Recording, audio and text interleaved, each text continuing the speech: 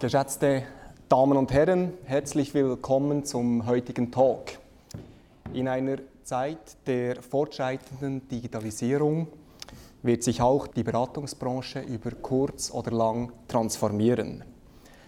Dieser Bearing Point Talk wird zusammen mit der ASCO, der Association of Management Consultants Switzerland, durchgeführt und analysiert mögliche zukünftige Geschäftsmodelle der Management Consultants. Die Digitalisierung hat bereits die Geschäftsmodelle vieler Unternehmen verändert. Speziell für Unternehmensberatungen, die selbst Digitalisierungsprojekte bei ihren Kunden durchführen, stellt sich die Frage, wie das eigene Business Model in Zukunft möglicherweise transformiert wird. Inwiefern sind Kunden, Partner und Berater selbst im flexiblen Ökosystem davon betroffen und wie agieren sie? Dr. Ivo Furrer ist heute unser Gast und wird als Präsident von Digital Switzerland zusammen mit Matthias Röser, Partner bei Bearing Point und Practice Lead in der Schweiz, erörtern, welchen Beitrag Unternehmensberater im Sinne der Mission von Digital Switzerland, nämlich Making Switzerland a Leading Innovation Hub und worldwide, liefern können. Lassen Sie mich bitte kurz die beiden Herren vorstellen. Dr. Ivo Furrer zählt zu den Gründungsmitgliedern von Digital Switzerland, wo er seit 2018 auch Präsident ist und die Mission begleitet, zusammen mit Unternehmen, der Regierung, der Wissenschaft und der Öffentlichkeit eine Plattform aufzubauen, welche die Schweiz zu einem führenden Innovation Hub machen soll. Dr. Ivo Furrer ist Mitglied in zahlreichen Verwaltungsräten, unter anderem bei Julius Baer, bei der Helvetia Versicherung, Responsibility und Inventix. Weiter ist er auch Mitglied der Finanzmarktaufsicht in Liechtenstein. Und zuvor in seinen früheren Rollen war Dr. Ivo Furrer langjähriger CEO als Swiss Life oder der Swiss Life Schweiz. Ich glaube, das war die letzte Rolle, die sie hatten.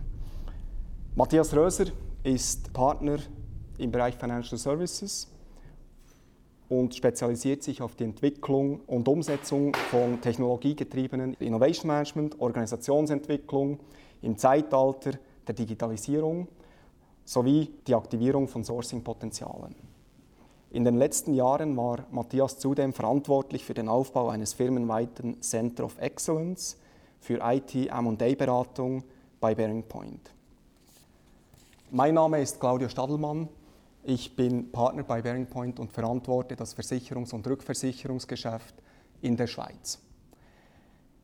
Herr Furrer, Sie stehen heute im Zentrum der Digitalisierungsinitiativen der Schweizer Wirtschaft und bringen breite Erfahrung aus verschiedenen Perspektiven in die Diskussion mit ein. Zunächst würde mich interessieren, wie aus Unternehmensperspektive oder was aus Unternehmensperspektive heute anders ist als noch vor 5 oder 6 Jahren. Welchen Einfluss hat die Digitalisierung und die damit verbundene geänderte Situation auf die Unternehmen, auf die Anforderungen der Unternehmen und entsprechend auch an die Unternehmensberater? Gut, die Frage gestellt hat eigentlich 2 Dimensionen. Das eine sind die Unternehmen und das andere sind die Unternehmensberater. Also beginnen wir vielleicht mit den Unternehmen, ganz einfach deshalb, weil Sie als Unternehmensberater Kunden haben. Das sind die Unternehmen am Ende des Tages und Sie werden sich darauf ausrichten, wie diese Unternehmen, welche Herausforderungen diese Unternehmen heute und in Zukunft haben werden. Jetzt aus Unternehmenssicht, um mit dem zu beginnen, würde ich zunächst einmal sagen, grundsätzlich ist wahrscheinlich ein bisschen zu unterscheiden. Wir nennen das bei Digital Switzerland zum Beispiel die Corporates oder die größeren Unternehmen. Größere Unternehmen, das ist eine Definitionsfrage. Die einen sagen, das beginnt bei 500 Mitarbeitern, die anderen sagen bei 1000 oder was auch immer. Oder? Aber größere Unternehmen haben sicher grundsätzlich andere Bedürfnisse, als das vielleicht kleinere Unternehmen haben. Sie sind zum Zweiten auch unterschiedlich stark zu einem schönen Teil unterschiedlich stark dann von der Digitalisierung betroffen, beziehungsweise haben sich schon auf die Digitalisierung ausgerichtet. Jetzt beiden überspannend als Bogen gilt aber, dass, ich sage mal so, die Wertschöpfungskette bei allen Unternehmen durch die Digitalisierung verändert wird. Jedes Unternehmen, gleich welche Größe, muss sich überlegen, was bieten mir die neuen technologischen Möglichkeiten an Gefahren, Risiken, zum einen sicher, aber vor allem an Chancen. Was habe ich für Chancen, in meiner Welt, in meinem Unternehmen, in einer Form auf die Digitalisierung zu antworten, die als Chance wahrzunehmen und mein Geschäftsmodell, das hast du bereits angetönt, oder, das Geschäftsmodell neu auszurichten. Jetzt war dann interessant, oder? Ich habe bewusst den Bezug gemacht zur Technologie, zur Digitalisierung als Technologie. Und ich habe gerade im Vorgespräch da draußen beim Café den Heinz Rubin getroffen, der mit mir vor, sage und schreibe, knapp 20 Jahren, es war so 2001, glaube ich, Heinz, wo wir in einer großen Initiative der Credit Suisse, die hat Personal Financial Services, also wir reden von einer Corporate, von einer großen Gesellschaft, Personal Financial Services als Initiative gestartet hat, mit dem Ziel eigentlich wollten wir, damals hat man gesagt, eine Internetbank, oder eine Internetbank zu bauen, einen neuen Financial Services Angebot zu kreieren. Das haben wir auch hingekriegt, haben aber zwei Feststellungen gemacht heute nach 20 Jahren. Zum einen ist die Technologie heute viel, viel, viel weiter. Wir hätten ein viel einfacheres Leben gehabt, hätten wir die Technologie von heute zur Verfügung gehabt. Denken Sie an Cloud Computing, ich komme noch drauf, oder? Denken Sie an andere Punkte, es wäre deutlich einfacher gewesen. Und jetzt der zweite Punkt, und das ist eigentlich der entscheidende, weil wir haben es hingekriegt technologisch, ist die Kundennachfrage. Oder der Kunde, das Kundenbedürfnis. Und das ist für Sie, und dann komme ich dann zum Berater, enorm wichtig, immer sich wieder Rechenschaft zu geben, das Unternehmen, das Sie beraten, welches Kundenbedürfnis wird denn dort befriedigt? Und in welcher Form? Und diese Kundenbedürfnisse, denken Sie heute an die Millennials, oder? Die haben ganz andere Bedürfnisse. Also ich, alter Klaus da, oder, mache das ganz anders, als das meine Kinder tun. Und meine Kinder tun werden in Zukunft diese Dienstleistungen oder was immer es ist, diese Produkte von einem Provider, von einem Unternehmen, ihrem Kunden nachzufragen. Und ich glaube, PFS, Personal Financial Services, ist ein wunderbares Beispiel. Heute hätten wir das technologisch einfacher und wir wären viel mehr in der Lage, die Kundenbedürfnisse neu abzuholen. Jetzt die zweite Dimension deiner Frage. Was heißt das für den Unternehmensberater, wenn wir solche Veränderungen haben? Wir kommen nachher drauf, er muss ja sich selber auch transformieren. Ich glaube, da ist es wichtig, einmal festzustellen, dass der Kunde erwarten würde, dass der Berater ihm nicht nur einen Überblick über die Erfolgsmodelle verschafft, sondern in der Lage ist, die verschiedenen industrieübergreifenden Themen sauber zu erfassen, sauber darzustellen und entsprechende Konklusionen dazu abzuleiten. Also wenn man dann manchmal so tut in der Finanzindustrie, wie wenn die Autoindustrie überhaupt nichts damit zu tun hätte, dann kann man sagen, ja, es ist schon nicht ganz dasselbe, ob ich einen BMW herstelle oder eine Finanzdienstleistung, aber im Hintergrund, wenn Sie, und das erzähle ich ja Ihnen nicht unglaublich viel Neues, aber wenn es Ihnen gelingt, aufzuzeigen, dass erfolgreiche Industrien, erfolgreiche Unternehmen in anderen Industrien in der Lage sind, Dinge zu tun, die sie abgeleitet auf ihr konkretes Unternehmen ansetzen können, dann ist das sicher ein Added Value, der sehr positiv aufgenommen wird. Sicher wichtig, dass Sie das Geschäftsverständnis haben beim Kunden und damit auch das Kundenbedürfnis des Kunden genau verstehen. Und ich glaube, die ganze Frage, um das Schlagwort zu nennen, auch nichts Neues, die ganze Ökosystem-Community und das Zusammengehen von Partnern, das ganze Thema von, muss ich alles selber machen, kann ich Partner mit einbeziehen, wie ziehe ich Partner mit ein, das sind Dinge, die oft in der Denke des Kunden nicht in dem Sinne vorhanden sind, wie er es gerne möchte oder wie er eigentlich sich vorstellen müsste, dass es sein müsste. So, das sind so ein paar Aspekte. Matthias, du bist und warst immer auf der Beraterseite im Markt unterwegs. Was hat sich aus deiner Perspektive geändert? Also aus meiner Sicht haben wir in den letzten 5 bis 6 Jahren dramatische Veränderungen gesehen. Also die Geschwindigkeit, wie sich neue Themen entwickeln und die Komplexität der Themen hat massiv zugenommen. Wenn man heute große Transformationsprojekte anschaut, wo wir mehrheitlich daran beteiligt sind, dann übersteigt es das, was man sich vorstellen konnte vor ein paar Jahren. Ja genau, die Instrumente sind alle einfacher geworden, die Technologie ist verfügbar, aber die Systeme sind komplexer geworden. Und es gibt noch ein anderes Element, was dann dort hineinspielt. Das reine funktionale Wissen hat eigentlich mehr oder weniger an Bedeutung verloren, weil das kann ich mir heute überall im Markt beziehen. Wir reden heute von MOOCs, also von Massive Open Online Courses, die verfügbar sind, über edX, über das Open HPI, also Hasso-Platter-Institut oder die World Bank. Also das klassische Wissen der Berater, die Methodik ist eigentlich offen zugänglich. Was auch offen zugänglich ist, ist das Wissen über neue Geschäftsmodelle, neue Geschäftsideen.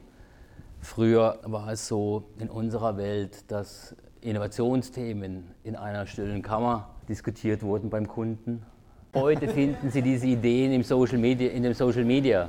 Also wenn Sie heute auf LinkedIn, auf anderen Plattformen schauen, finden Sie jenseits Startup-Business-Modelle, neue Ansätze, wie Sie Versicherungsmodelle transformieren, wie Sie Banken transformieren, finden Sie offen diskutiert dort. Das gab es früher nicht. Früher musste man NDAs unterschreiben, wenn man Zugang zu solchen Informationen haben wollte. Aber es ist massiv mehr Information geworden. Und was an Bedeutung gewonnen hat, ist das Transformationsgeschäft. Wie bringe ich jemanden von A nach B? Das Transformationsgeschäft ist ein sehr anspruchsvolles geworden und dort sehen wir uns hart gefordert als Berater. Was die Aufgabe, vor der wir auch stehen als Berater heute, den Kunden gegenüber, ist, die Generationsbrücke zu schlagen. Wir haben heute ein klassisches Problem in der Beratung. Schauen Sie in den Raum hier. Die Mehrheit der Kollegen hier ist über 30 Jahre. Wo ist unser Nachwuchs? Der diese Fragen mit uns diskutiert. Wo sind die Damen? Wir haben den Damenanteil massiv erhöht in der Beratung. Wir würden deutlich mehr gerne auch in diesen Runden sehen. Das ist ein Thema, mit dem wir konfrontiert sind auf der Kundenseite, aber auch als Berater intern. Und das müssen wir aufnehmen, nicht? Weil wenn die Problemstellungen komplexer werden, wenn die Geschwindigkeit zunimmt, dann brauchen wir diversere Teams. Also neue Zusammenstellung von Teams aus verschiedensten Richtungen kommend, die uns helfen, diese Probleme zu lösen. Und vor den Aufgaben stehen wir heute auf Kundenseite, also bei uns. Dann gibt es methodisch Dinge, die sich geändert haben. Alle sprechen über agil. Ich kann ein Beispiel nennen. Früher, vor 5 bis 6 Jahren, hatten wir als Berater Strategiemandate, die waren abgeschlossen. 5, 6 Monate. Dann hatten wir methodisch geprägte konzeptionelle Mandate, dann hatten wir Umsetzungsmandate, SAP-Einführungen, dann hatten wir Operational Review-Mandate. Heute kommt ein Kunde zu uns und sagt, ich hätte gerne ein Strategiemandat, am Ende des Strategiemandats hätte ich gerne einen Prototypen in der Hand und es soll 3 Monate dauern. Jetzt stellen Sie sich vor, was Sie da für einen Beratermix brauchen. Da brauche ich den Technologen an Bord, da brauche ich wirklich den Top-Strategieberater mit an Bord. Die müssen als Team interagieren und wir sprechen über Co-Creation mit dem Kunden, das heißt, der Kunde arbeitet mit. Das ist eine andere Welt geworden. Also das prägt so ein bisschen unser Umfeld. Und damit verbunden natürlich auch Veränderungen unseres Ökosystems im Gesamten. Ivo, mit Digital Switzerland hast du und deine Kollegen in der Schweiz eine Initiative geschaffen, die den anstehenden Transformationsbedarf ganzheitlich adressiert. Unternehmer und Berater arbeiten dabei in Arbeitsgruppen Hand in Hand. Wo siehst du den größten Handlungsbedarf und wo ist das Synergiepotenzial zwischen Unternehmen, zwischen der Politik, Beratern und Gesellschaft am größten? Ich glaube, man muss, wenn man Digital Switzerland anschaut, muss man verstehen, was Digital Switzerland erreichen will. Du hast die Mission vorher schnell zitiert. Das ist ein sehr, sehr hoher Anspruch, Innovationshub in der Schweiz. Aber der entscheidende Punkt, das entscheidende Kriterium und die entscheidende Idee vor 4 Jahren war, wo wir irgendwie 8 oder 10 Leute da im Büro von Corinne Mauch zusammengekommen sind und gesagt haben, Digitalisierung, das ist, glaube ich, ein Thema für die Schweiz. Das ist ein Thema für die Schweiz. Oder? Genau die richtige Reaktion von Matthias Röser jetzt, der so ein bisschen lächelt, oder? weil das ist so offensichtlich, denkt man, oder? Das ist so offensichtlich.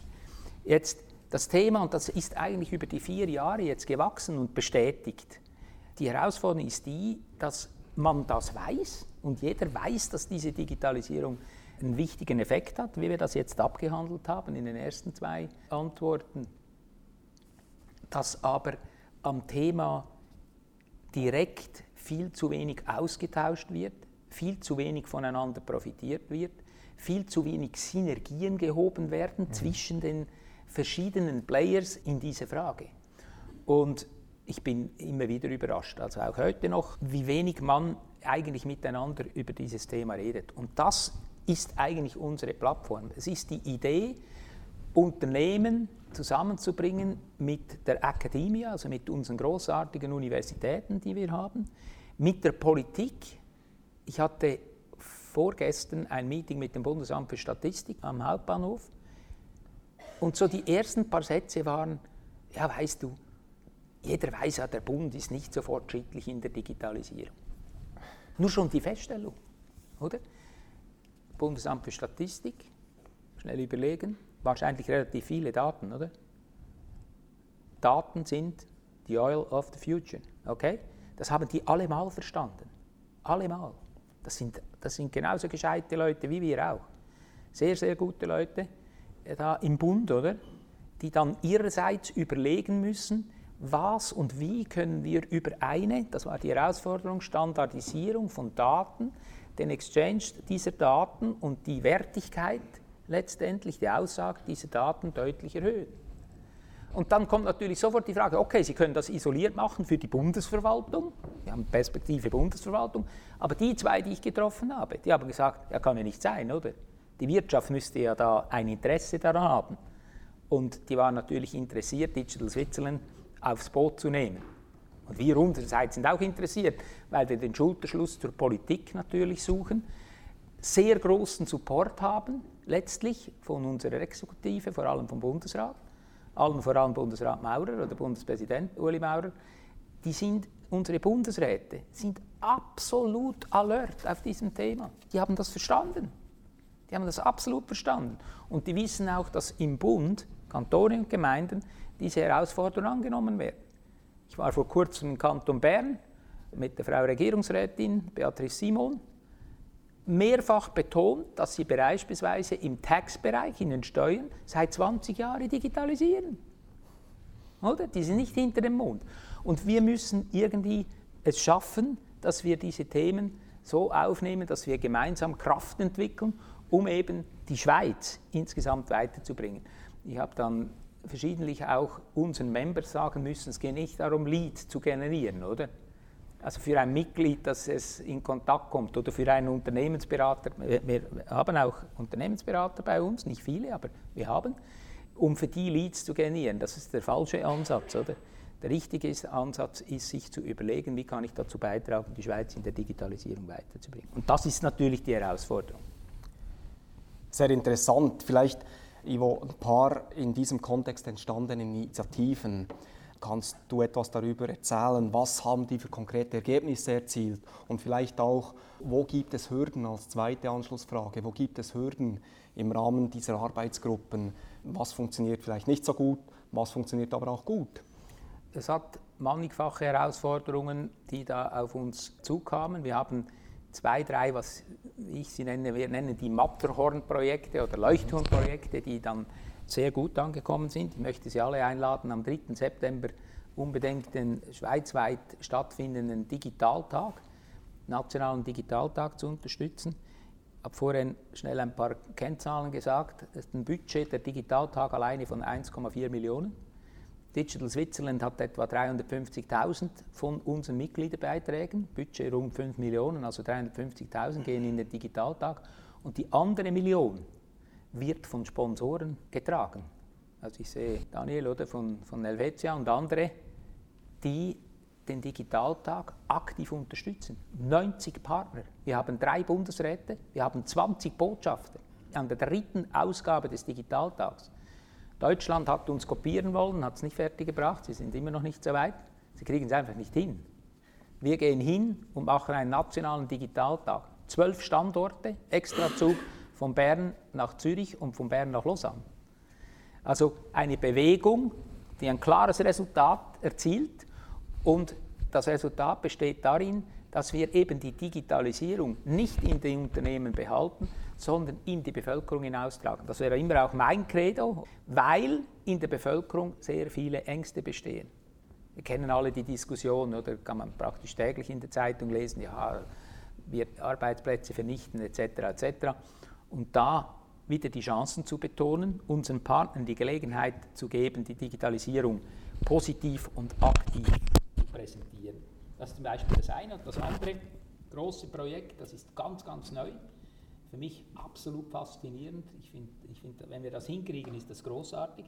Einen Tag vorher, also am 2. September, am Montag, werden wir, das war eine kleine Pressemitteilung, darum darf ich es schon sagen, werden wir analog sozusagen auf den Spuren von Henri Dunant, der damals das IKRK gegründet hat, werden wir in Genf versuchen, international die Schweiz so zu positionieren, dass wir auf dem Thema der Datenethik, dem Umgang mit Daten, eine führende Rolle, international führende Rolle übernehmen können.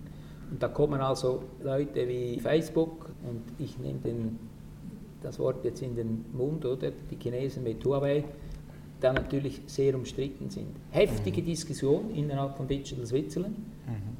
Was machen wir mit Huawei? Ist das eine Firma, die wir mit dazu einladen sollen oder eben nicht?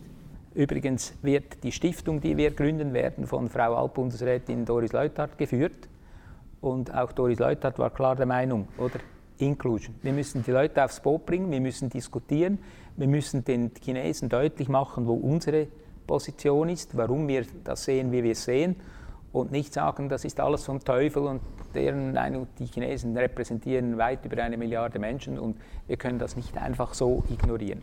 Also das wären Initiativen, wo es sehr gut läuft. Die große Herausforderung ist das liebe Geld, oder? Ist die oftmals gefragt oder gemachte Aussage von Mitgliedern, die sagen dann am Schluss, ja, jetzt bin ich da Mitglied, ich habe ein Corporate zahlt 50.000, oder? Was habe ich jetzt da gekriegt? Ich gebe Ihnen nur einen Gedanken, es ist ein bisschen wie das Fastenopfer, oder? Da fragen Sie am Schluss auch nicht, ja, was habe ich jetzt da genau bekommen, oder? Ich habe da jemanden im Kongo oder was auch immer unterstützt, oder? Und wen genau jetzt, oder? Ich weiß es auch nicht, oder? Ich habe einfach die Initiative unterstützt.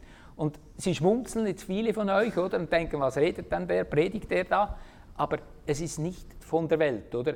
Dass wir unterstützen, dass wir gemeinsam versuchen, da Initiativen zu kreieren, die uns als Land und damit natürlich auch die Schweiz, also die Unternehmen in der Schweiz, die in der Schweiz ansässigen Unternehmen unterstützen. Matthias, Ivo hat Initiativen vorgestellt, hat Synergiepotenziale erläutert, hat auch über Inclusion gesprochen. Wie siehst du dies? Kannst du die Sicht bestätigen? Ja, ich war ja auch in einigen Arbeitsgruppen dort unterwegs oder auch in diesen Steuerungsausschüssen bei Digital Switzerland. Und ich glaube, Digital Switzerland erfüllt eine ganz wichtige Rolle, weil im Rahmen der Digitalisierung ändern sich Zusammenarbeitsmodelle und das erfordert dann natürlich auch zusätzliche Elemente, die zwischen den Unternehmen stehen und zwischen Unternehmen und der Gesellschaft. Ein großes Thema, was wir dort sehen, und es ist ganz gut repräsentiert auch auf den Digital Days, ist das Thema Learning, Lifelong Learning, weil wir müssen, glaube ich, sehr viel investieren, auch in der Schweiz, in das Lernen von Bürgern, von Mitarbeitern, die allenfalls abgehängt werden, und wir müssen dort diese Inclusion schaffen, dass wir die Leute mit an Bord nehmen. Und der Digital Day ist ein Musterbeispiel dafür, wo man sich öffnet, die Türen öffnet, Diskussion öffnet. Dieser World Café-Ansatz auch, der damit einhergeht, ist exzellent dafür geeignet und ist auch das Erfolgsmodell, glaube ich, von Digital Day, nicht? Die andere Sache, wo ich dann wieder begeistert von bin, ist, dass man Dinge tut, die sonst keiner alleine schaffen könnte, weil er ansonsten natürlich wieder sein eigenes Geschäftsmodell pflegen würde. Das sind so Dinge wie eine Swiss ID, eines der Matterhorn-Projekte. Das finde ich sehr, sehr wichtig für die Schweiz, dass wir solche Infrastrukturen bekommen. Und da können wir als Schweiz eigentlich auch einen großen Vorsprung schaffen gegenüber anderen Wirtschaftsstandorten und können hier Modelle anfangen aufzubauen, zu entwickeln, wovon andere nur träumen. Und Markus Neff mit der Swisssign macht da einen ganz tollen Job. Er ist sehr stark politisch aktiv, also weniger fast für sein eigenes Unternehmen als politisch, muss man sagen. Ja? Und dann sieht man die Notwendigkeit dieses Engagements, das da erforderlich ist. Und da sind wir begeistert davon, da glauben wir dran und da geben wir gerne auch ein Stück weiter von uns. Wir haben auch im Bereich Lifelong Learning und Entwicklung einer Capability Map, einer Digital Capability Map im Rahmen von Digital Switzerland mitgearbeitet. Und das sind so Basiselemente, die bringen uns kein Geschäft jetzt aktuell, da haben wir gar kein Interesse dran auch, sondern wir wollen einfach diese Basisinfrastruktur schaffen, dass wir alle gemeinsam diesen Weg gehen können. Und wir glauben daran. Matthias, nun zum Kern des Themas. Unternehmen transformieren sich, passen Geschäftsmodelle an. Die Gesellschaft ist in Bewegung. Wo stehen da die Berater? Wollen die Berater alles besser wissen, machen aber selber keinen einzigen Schritt? Das werden wir oft gefragt, nicht? Also wir machen jenste Vorschläge, wie Unternehmen sich transformieren sollten im digitalen Zeitalter. Und dann werfen sie einen Blick auf uns und wir kommen noch mit Papier und Bleistift daher, bringen alte Konzepte und sagen, ja, wo ist eure Digitalisierung, nicht? Da muss man sagen, es trifft uns ganz hart. Es trifft uns sehr hart. Ich sage immer, was uns am meisten prägt, ist die Veränderung des Portfolios overall. Das heißt, das Portfolio der Kunden ändert sich zum Teil, nicht? Also wir haben heute Startups, die wir beraten, die auf eine ganz andere Art Geschäft betreiben als die klassischen Corporates. Wenn man heute ein Geschäft entwickelt auf der grünen Wiese, dann sieht das ganz anders aus, als was wir klassisch als Großbank hier in der Schweiz haben. Da gibt es Beispiele dafür im Markt. Und wir als Berater sind gefordert, beide Welten auch zu bedienen, nicht? Auf der anderen Seite das Generationenthema, dass wir komplett andere Skills brauchen, eine andere Diversität brauchen, um Probleme lösen zu können, die wir in Zukunft auf der Agenda haben mit unseren Kunden zusammen.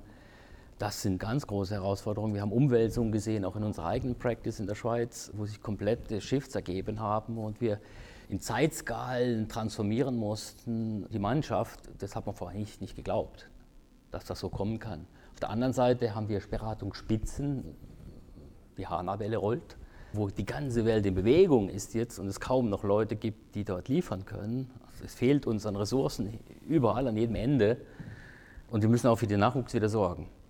Eine Kernfrage zum Beispiel. Ich habe vorhin davon gesprochen, dass das funktionale Wissen weniger relevant ist. In manchen Bereichen ist es doch sehr relevant. Wenn Sie an die Backend-Prozesse von der Bank denken, wenn Sie an HANA-Transformation denken, SAP-Transformation. Wir haben heute SAP-Berater bei uns, die 20 Jahre im Geschäft sind, 25 Jahre. Das sind die wichtigsten Assets, die wir haben, so mit solchen Leuten operieren zu können. Aber wenn Sie heute unsere jungen Berater anschauen, wer wird von heute bis in 20 Jahren das Kern-Know-how weiter pflegen und bereit sein, in 20 Jahren noch immer im gleichen funktionalen Bereich unterwegs zu sein und Kunden zu bedienen? Das ist noch schwierig. Wir haben eine andere Generation von Kollegen an Bord, die sehr kurzlebig sind, die in sehr kurzen Zeitzyklen auch die Jobs wechseln. Das ist eine große Herausforderung. Und ich habe einige große Transformationsprojekte auch bei großen Finanzdienstleistern in Deutschland durchführen dürfen und da war ich fast geschockt, nicht? Da habe ich große Abhängigkeiten zu einer Generation von über 50-Jährigen im Backoffice, die zum Teil noch in ein neues Arbeitsmodell geswitcht sind, das Freelancer-Arbeitsmodell, und die kommen nicht aus der Falle heraus und kriegen die nächste Generation nicht nachgezogen. Nicht? Das ist also eine große Herausforderung für uns. Dann natürlich die ganz modernen Schlagworte wie Bionic Advisory, kennt man auch mittlerweile im Finanzdienstleistungsbereich, dass also wir unser Berater enablen mit digitalen Werkzeugen. Das ist natürlich auch sehr wichtig. Heute löst man sich auch von der Lokalität der Beratung. Selbst wenn wir sehr intim Kunden beraten, machen wir das total remote. Ich habe heute Beratungsmandate primär im M&A-Bereich, da sehe ich den Kunden nie. Die Aufweichung der zeitlichen Barrieren. Ich kriege einen Anruf am Sonntagabend aus New York, am Montag müssen wir irgendwo starten. Und zwar nur virtuell, kollaborieren dort. Das hat sich schon massiv geändert und wir müssen das Operating Model dann anpassen. Wir müssen überlegen, wie wir uns da aufstellen. Was für uns auch massiv an Bedeutung gewinnt, ist das Thema Intellectual Property. Über unsere Beratungsmandate gewinnen wir mehr und mehr Intellectual Property, was wir aktivieren möchten im Markt.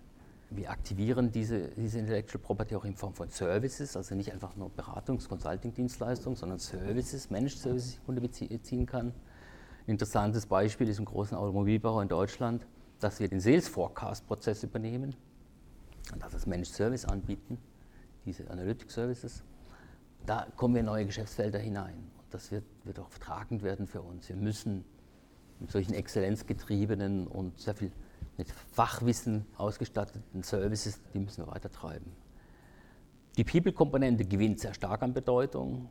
Wir müssen sehr stark investieren in die Leute. Wir müssen auch dem Kunden helfen, die Leute weiterzuentwickeln, Transformationsgeschäft antreiben. Mats, kannst du das wahrscheinlich bestätigen, nicht? Aus deiner Beratungswelt. Du hast das schon immer gemacht. Das, was du schon immer gemacht hast, das ist heute massiv notwendig. Also haben wir sehr hohe Anforderungen auch an die Mitarbeiter. Ivo, wenn du heute ein neues Beratungsunternehmen aufbauen würdest, was dich als Unternehmer im Kontext eines Leading Digital Innovation Hub optimal bedient, wie würde dieses aussehen? Ich habe die Frage nochmals angeschaut, oder? Und die Antwort darauf, muss ich sagen, hat Matthias, glaube ich, sehr, sehr gut zu einem großen Teil schon gegeben, oder? Es sind alles Anforderungen, du hast diverse Anforderungen, Herausforderungen, die heute an den Berater gestellt werden, hast du zitiert. Und ich würde, glaube ich, ein bisschen unterscheiden wollen zwischen großen und größeren Beratungsunternehmen auf der einen Seite. Und das sind natürlich alles Dinge, die ihr als großes und geschätztes und sehr verankertes Unternehmen dauernd konfrontiert werdet mit, also das ist klar. Und auch in der Lage seid, und das ist ja das Interessante dann, diese verschiedenen Dimensionen abzudecken, aus diesen Bedürfnissen heraus. Ich gehe jetzt aber mal davon aus, dass es hier drin auch Repräsentanten eher kleineren und mittlerer Unternehmensberatungsunternehmen hat. Und da stellt sich meines Erachtens sehr schnell dann die Frage, okay, was ist meine USP? Was ist das, was ich als Unternehmen, als kleines, mittleres Unternehmen im Markt speziell anbieten will? Da wird es nicht möglich sein, alle Kompetenzen irgendwo in dieser Gesellschaft zu vereinen, sondern man wird sich auf irgendeine Art und Weise spezialisieren, man wird irgendetwas anbieten wollen, was dann eben speziell nachgefragt ist, was dann wiederum heißt, ich muss die Trends genau kennen. Also ein Punkt, den du erwähnt hast, war das People Management, etwas, was ich unglaublich wichtig finde. Ich komme noch aus der Zeit, wo McKinsey als klassischer Strategieberater völlig deine Meinung, der ist in dem Sinne tot, das ist gar nicht mehr gefragt heute, sondern es ist bereits eine agile Kombination von verschiedenen Demands gefragt. Aber aus einer Zeit, wo der Strategieberater A4 quer während 3 Monaten erarbeitet hat und ich habe die Güte der Arbeit immer nach dem Gewicht des Papiers. Ich habe gesagt, die 628 Gramm ist super. Ich übertreibe jetzt extrem, oder? Aber es war so, wir sagen jetzt euch, extrem übertrieben, oder? Aber wir sagen jetzt euch, was ihr machen müsst. Wir wissen ganz genau, das ist vorbei, oder? Sondern da muss der Kunde viel mehr mit einbezogen werden, wie Matthias gesagt hat, viel näher beisammen. Und das ist die Antwort auf die Frage, ja, wie würde dann dieses Unternehmen aussehen, oder? 2 Stichworte dazu. Es ist eine völlig andere Kultur, die gefragt ist, völlig andere Kultur. Ich meine, das beeindruckt mich so geradezu noch, oder? Er sieht den Kunden nicht einmal mehr, oder? Ist alles virtuell. Da musst du dich einstellen. Das ist nicht mehr das klassische Gespräch, wo der Meier zum Huber geht.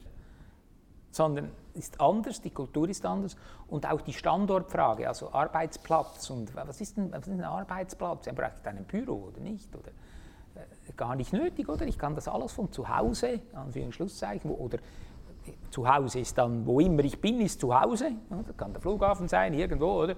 Also man hat ganz andere technologische Möglichkeiten. All diese Punkte beeinflussen letztendlich die Antwort, wie denn dieses Unternehmen aussehen muss. Noch ein letzter Gedanke, der mich tief beschäftigt, wirklich auch aus Digital Switzerland Sicht, und ich habe die Antwort schlicht und einfach noch nicht gefunden. Ich habe am Anfang von diesen Corporates geredet und dem Rest, wirtschaftlich betroffen jetzt. Und die Rest sind KMUs. KMUs sind das Backbone der Schweizer Wirtschaft. Wir haben tolle KMUs, also absolut super KMUs, auch Betonung auch auf M, oder? Beim M hat es dann auch noch also wirklich global tätige, super Unternehmen, die nicht ganz groß sind, aber doch beachtlich. Bei den Ks auch. Die haben das Thema, glaube ich, dass sie heute einen super Job machen, super Produkte, Dienstleistungen herstellen, aber nicht die Zeit haben, schlicht und einfach nicht die Zeit haben, sich mit all diesen technologischen neuen Möglichkeiten, sprich Digitalisierung, auseinanderzusetzen. Also übertrieben gesagt, produzieren die, machen sie, tun, kommt alles gut, die Bilanz und die Erfolgsrechnung sieht positiv aus, sie machen es gut, aber sie merken nicht, dass einer in dem Teil der Wertschöpfungskette, in dem sie tätig sind, dieses spezifische KMU, schon lange etwas ganz anderes anbietet auf eine ganz andere Weise, die zum Beispiel schneller ist, günstiger ist, besser den Scope des Kundenbedürfnisses abdeckt, was weiß ich. Und der Wechsel nachher, der geht unheimlich schnell. Also da reden wir nicht von Jahren, da reden wir von Monaten. Also er kommt dann rein, er produziert, er kommt rein von links oder rechts, so wie bei der Autobahn kommt er rein, zack, er ist in der Wertschöpfungskette drin und die Kunden springen innerhalb von 6 bis 12 Monaten, sind die nicht mehr gesehen. Weil es einfach schlicht und einfach nicht kopierbar ist in der Geschwindigkeit. Und das ist ein Thema, wo ich glaube, dass im Zusammenhang mit dem Innovationshub wir die Herausforderung in der Schweiz nicht unterschätzen dürfen und wir letztlich die KMUs unterstützen müssen. Und der Berater kann natürlich helfen, insbesondere auch kleine und mittlere Berater. In diesem Kontext, Matthias, was siehst du Bearing Point in der Schweiz in den nächsten 5 Jahren? Ich glaube, dass wir in einem ganz anderen Ökosystem arbeiten werden als Bearing Point Schweiz. Wir werden sehr viel diverser werden müssen. Ökosystem heißt, ich sehe auch eine ganz andere Klasse von Beratern, die jetzt schon den Markt besiedelt, die zu unserer Konkurrenz geworden sind, das sind nämlich Startups. Wir müssen sehr viel enger arbeiten mit Startups auch. Wir bauen das Bearing Point heute gerade ein neues Pflänzchen auf. Das ist eine Startup-Plattform, wo wir in jedem Land Startups integrieren, die unsere Beratungsdienstleistungen unterstützen, international.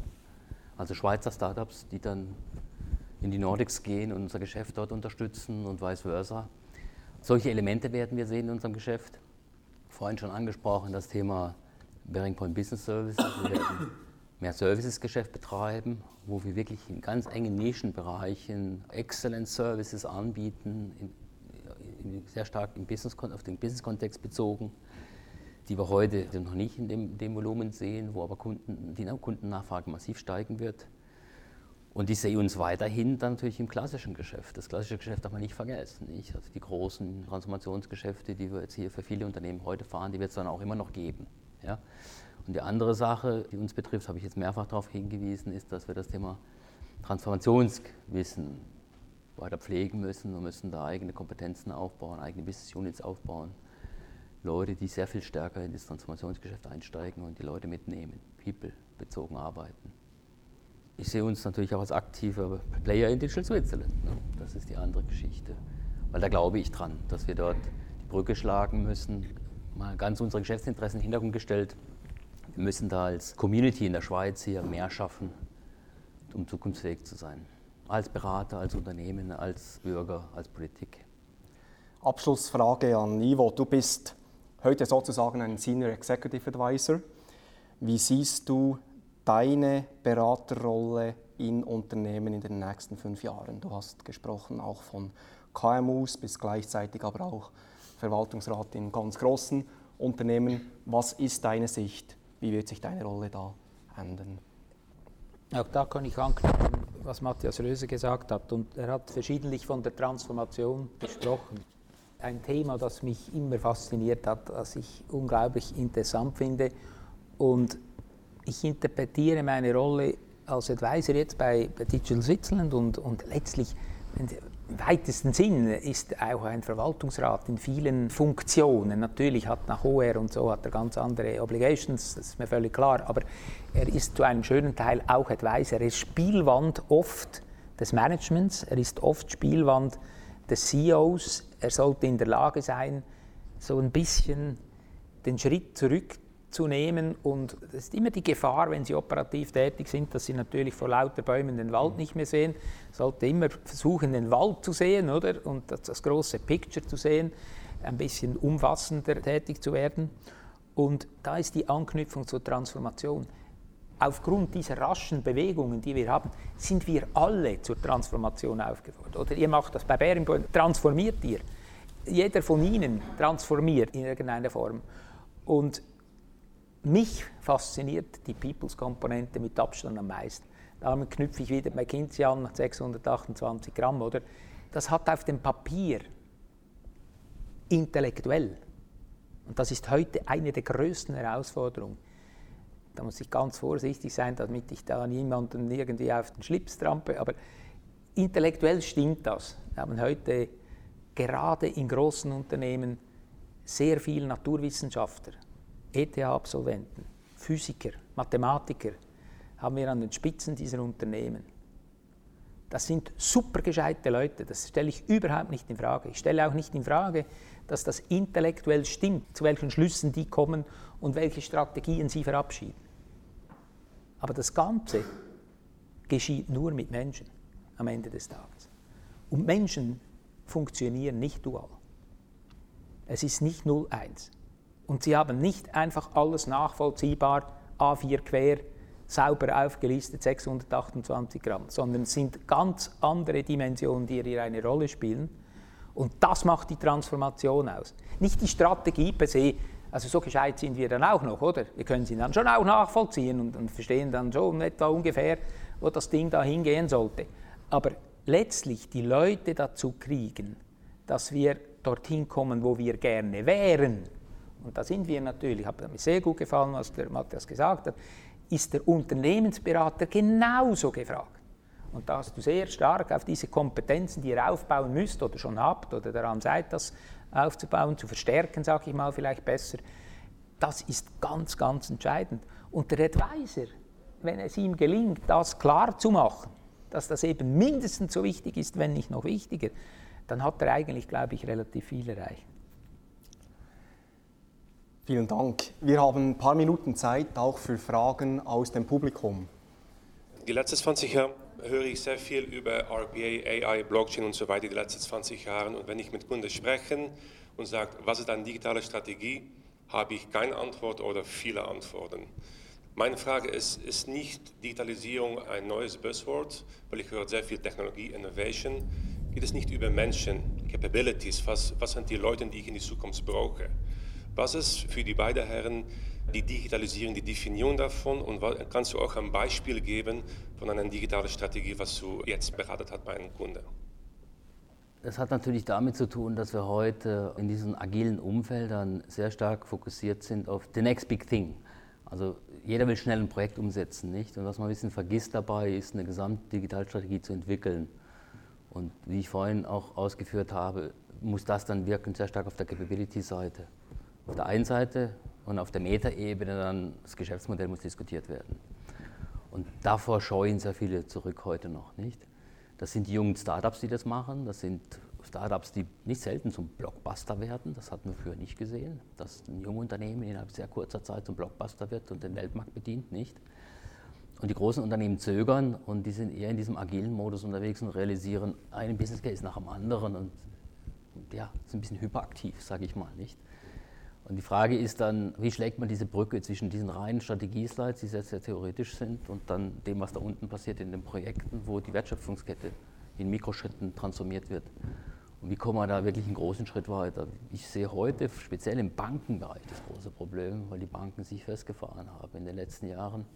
Und genau das passiert ist, dass man zu viel Mikrooptimierung gemacht hat und man das Gesamtbild nicht mehr, das ist nicht mehr transformierbar, man ist festgefahren, nicht? Und dort braucht es dann mehr Digitalstrategien. Es wurde vorhin auch gesagt, ich bin sehr viel im M&A-Bereich unterwegs. Wir machen so 60, 70 Due Diligences pro Jahr, immer so 3, 4, die gleichzeitig laufen.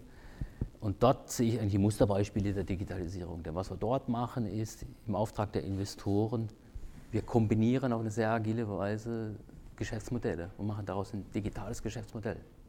Wir nehmen einen Maschinenbauer und ergänzen den Maschinenbauer mit einem Technologieunternehmen, machen daraus mehr oder weniger ein digitales Unternehmen, nicht? Das sind sehr spannende Dinge, die aktuell dort passieren. Und wenn wir solche Dinge tun könnten, auf der Corporate-Seite, bei auch größeren Unternehmen, das machen wir typischerweise bei den KMUs, bei kleineren, dann würden wir echte Digitalstrategien umsetzen, beginnen, nicht? Aber ich sehe tatsächlich dieses Problem der Hyperaktivität, nicht? Das ist wie wenn man hyperventiliert, zu schnell atmet und dann kommt... Ja? Dann läuft man keinen Schritt schneller dadurch. Ja? Gut, aus meiner Sicht, oder, wenn wir das Thema, habe ich mir 2, 3 Notizen gemacht. Digitalstrategie, was heißt das überhaupt? Wird es uns, kann es uns, soll es uns gelingen, innerhalb der Digitalstrategie, Anführungsschlusszeichen, genau festzulegen, was eigentlich der digitale Teil dieser sogenannten Strategie, Digitalstrategie ist. Und wenn ich sage Teil, dann heißt das, okay, dann gehe ich schon mal davon aus, es ist ein Teil. Es ist nicht das Ganze, sondern Es hat, und jetzt etwas vereinfacht ausgedrückt, wahrscheinlich noch einen analogen Teil. Irgendetwas ist analog.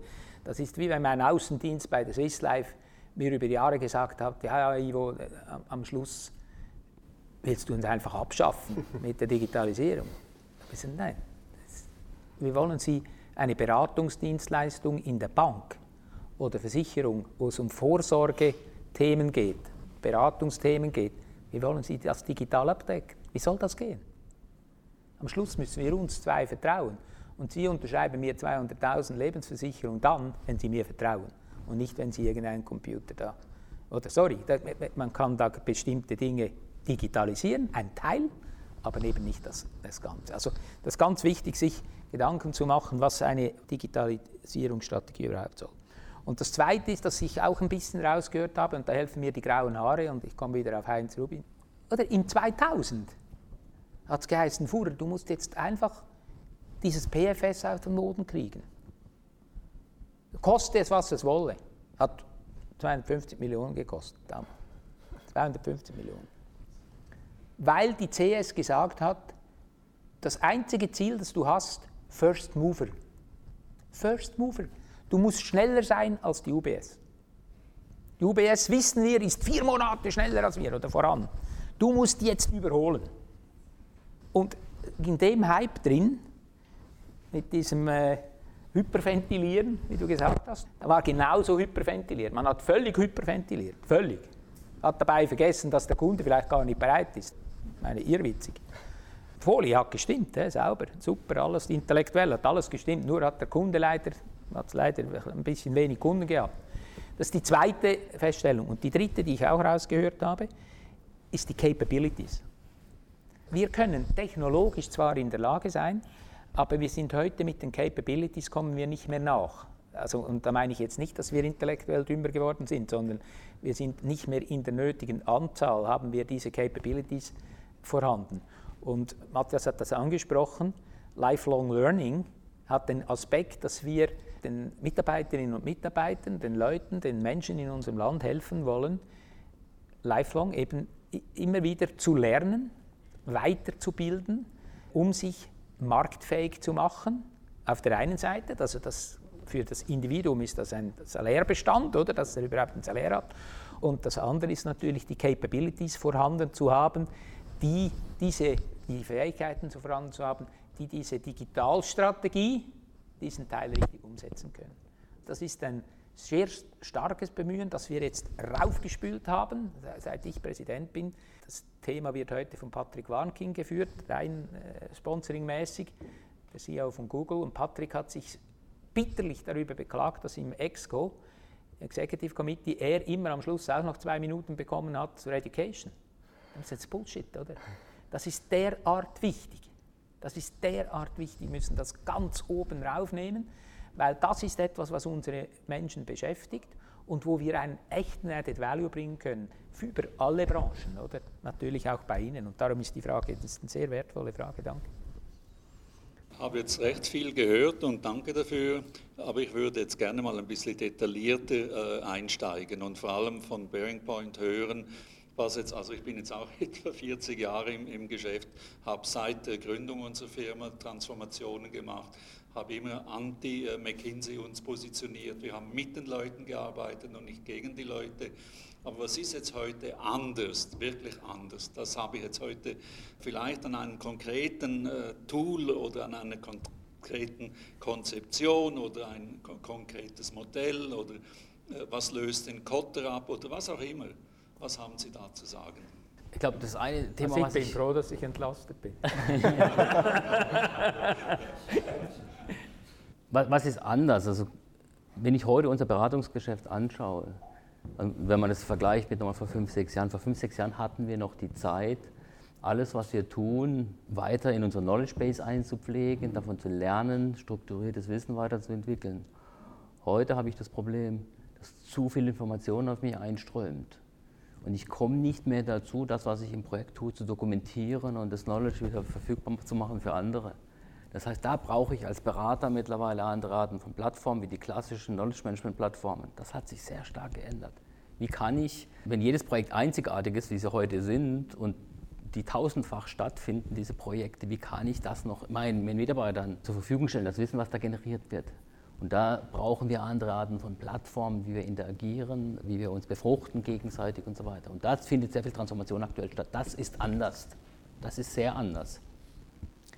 Weil früher hatten Sie die Möglichkeit, wenn Sie 3, 4 Typen von dieser Art Transformation gefahren haben, dann hat sich das stabilisiert. Sie haben ein Service-Offering entwickelt und konnten das replizieren. Heute können Sie das nicht mehr. Heute bauen Sie das jedes Mal wieder neu zusammen. Das heißt, Sie müssen sehr viel Energie aufwenden, um Ihre Leute dorthin zu bringen, so flexibel zu werden und die Capabilities mehr generisch aufzubauen, dass ich die immer wieder so zusammenstellen kann.